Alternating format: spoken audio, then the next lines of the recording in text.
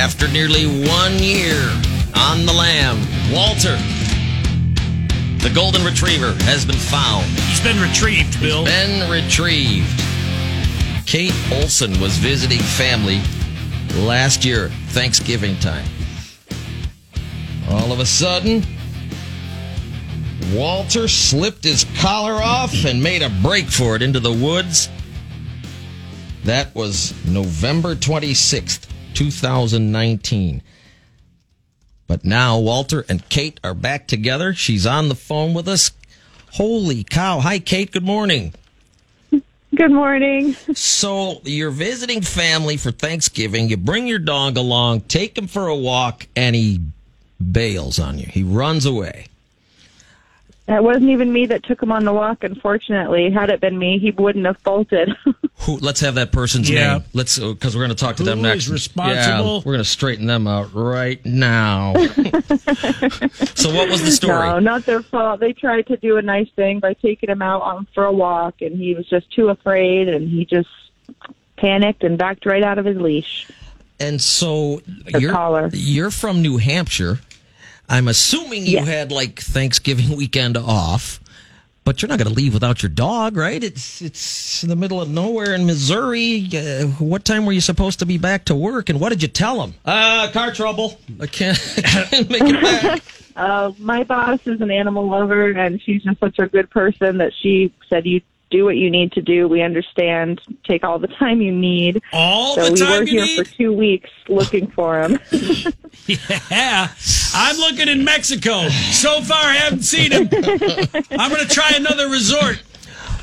Yeah, right. So all you know is that Walter took off into the woods, and you searched for 2 weeks, but still had to go home without him.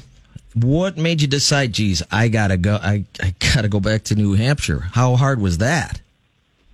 It was very, very hard. We actually came out with 2 of our dogs. My boyfriend and I had driven out, so on the way out of town, all I wanted to do was tuck and roll and just jump out of that car. But I knew that my boyfriend would stop and put me back in, and I also knew it would hurt a lot. Yeah. So I didn't do it.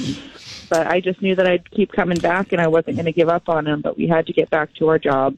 We had to get back to our life. And it was the boyfriend who took Walter for a walk, isn't it? I know you were too polite to say that. No, it wasn't even him either. It was his stepdad, actually. Now, in the ensuing year, you did go back periodically to see if you could find him, correct? Yes, I went back twice. I wasn't able to go back more because the second time on the way home, that's when coronavirus struck. Yeah. Oh. And at some point, did you just have to sort of resign yourself to the fact that probably missing is a polite way of saying that he's probably not alive anymore? I really never gave up hope that he was alive. I always knew that he was a survivor dog. I either thought someone might have him or that he was still out in the woods. Wow. And Okay. people told me that I was kind of crazy and that it was okay for me to stop looking, but I said, no, thank you. I'm going to keep looking. Well, we would never call you crazy, Kate, because we just talked to a guy who feeds 30 raccoons every day on his front porch. So you we seen would that never guy? call you crazy. Have you seen the Raccoon Whisperer Well, I from wouldn't call Canada? him crazy either. Oh, he's crazy. You go Yes. watch the videos and Yeah, then you're you go home. positively sane, Yeah. so don't worry about that. So there were. It's people like him that probably kept Walter fed, though. Most likely. Does he like hot dogs and Kentucky Fried Chicken? Because that's what he feeds them. Yes. He does. Okay. Sure, he'll take anything. So there were sightings of your dog because you set up a Facebook page. Where's Walter? And so did you ever like jump on a plane and head out to Missouri and go, oh, no, that's a German Shepherd. He's a Golden Retriever. But thanks. You know what I mean?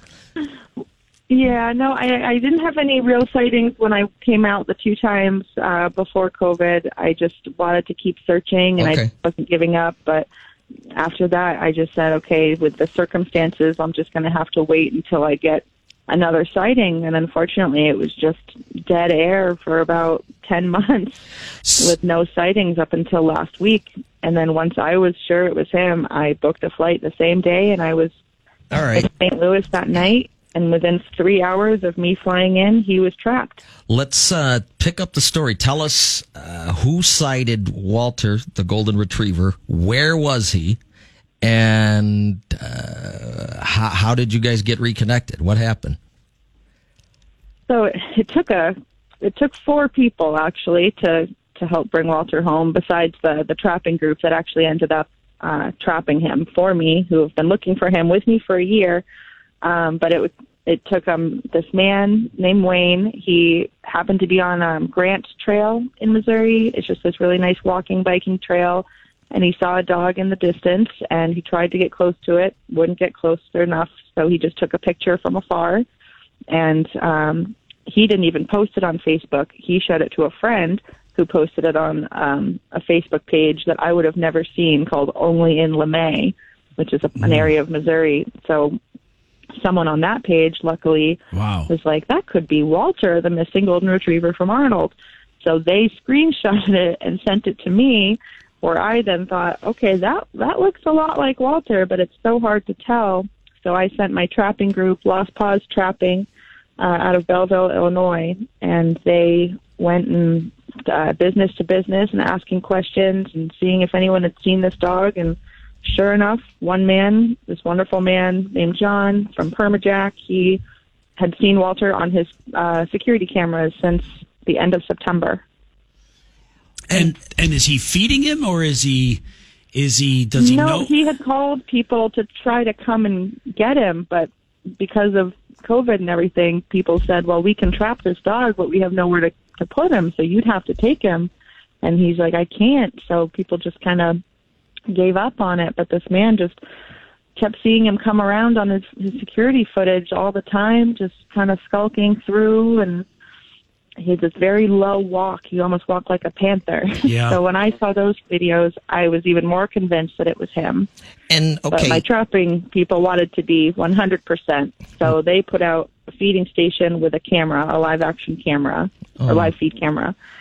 And he didn't show up the first night, but then the second night, which was Thursday, very, very late at night, sure enough, he showed up and he ate, and he ate, and he ate, and he ate. I'll bet.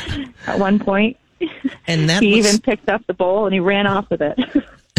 Well, he does retrieve things. and that was in, you said, Yep. LeMay, Missouri? Yep, And- LeMay. And how far is that from where he was lost originally in Arnold, Missouri? How many miles away did he make it? It's about 10 miles. Oh, wow. Okay, so it's not all that far. I had no concept of where. I've never heard of LeMay. Is it near St. Louis or? It's technically St. Louis. It's just, I think, an area, because even the addresses there say it's St. Louis. Wow. And 10 miles, it doesn't seem like a lot after a year, but I guess that's a lot of space for a dog to cover unaccompanied. And just not seen. And what do you suppose? I'm sure you've asked yourself this. What was he doing all of that time? Were people feeding him or taking care of him? I really would love to know. Yeah, like I think he was just searching for food and just survival mode and just staying away from people. He's a very scared and skittish dog as it is. Yeah. So I think that's what kept him alive this whole time. And how did you come to be his best friend initially? So I got him as a puppy. He was the runt of the litter, and he was one of 10. And I was the fifth in line to pick the puppy. So when I got my turn, I looked in this bin and I noticed there was this little thing underneath all the other puppies getting squished. Oh. So I just reached under and I picked him up and I put him up, and he just nuzzled his little head into my neck, and that was it. And you're like, someday He was my boy. He was Walter. this cute puppy is going to drive me insane for a year. He's going to give me a run for my money, that's for sure. Did he appear to be in pretty good shape? I mean, He doesn't have a scratch on him. were you kind of prepared for the work, like to have him all, covered in burrs and mud and dirt? Yeah, I was afraid that he was going to have ticks all over him and that he would have gotten into some scrimmages with some coyotes or something, but Nothing. he seems absolutely fine. He was covered in fleas, and he was very, very dirty, but 3 flea baths and a grooming later, and he looks just good as new. Kate, are we still talking about the dog, or have we switched to your boyfriend?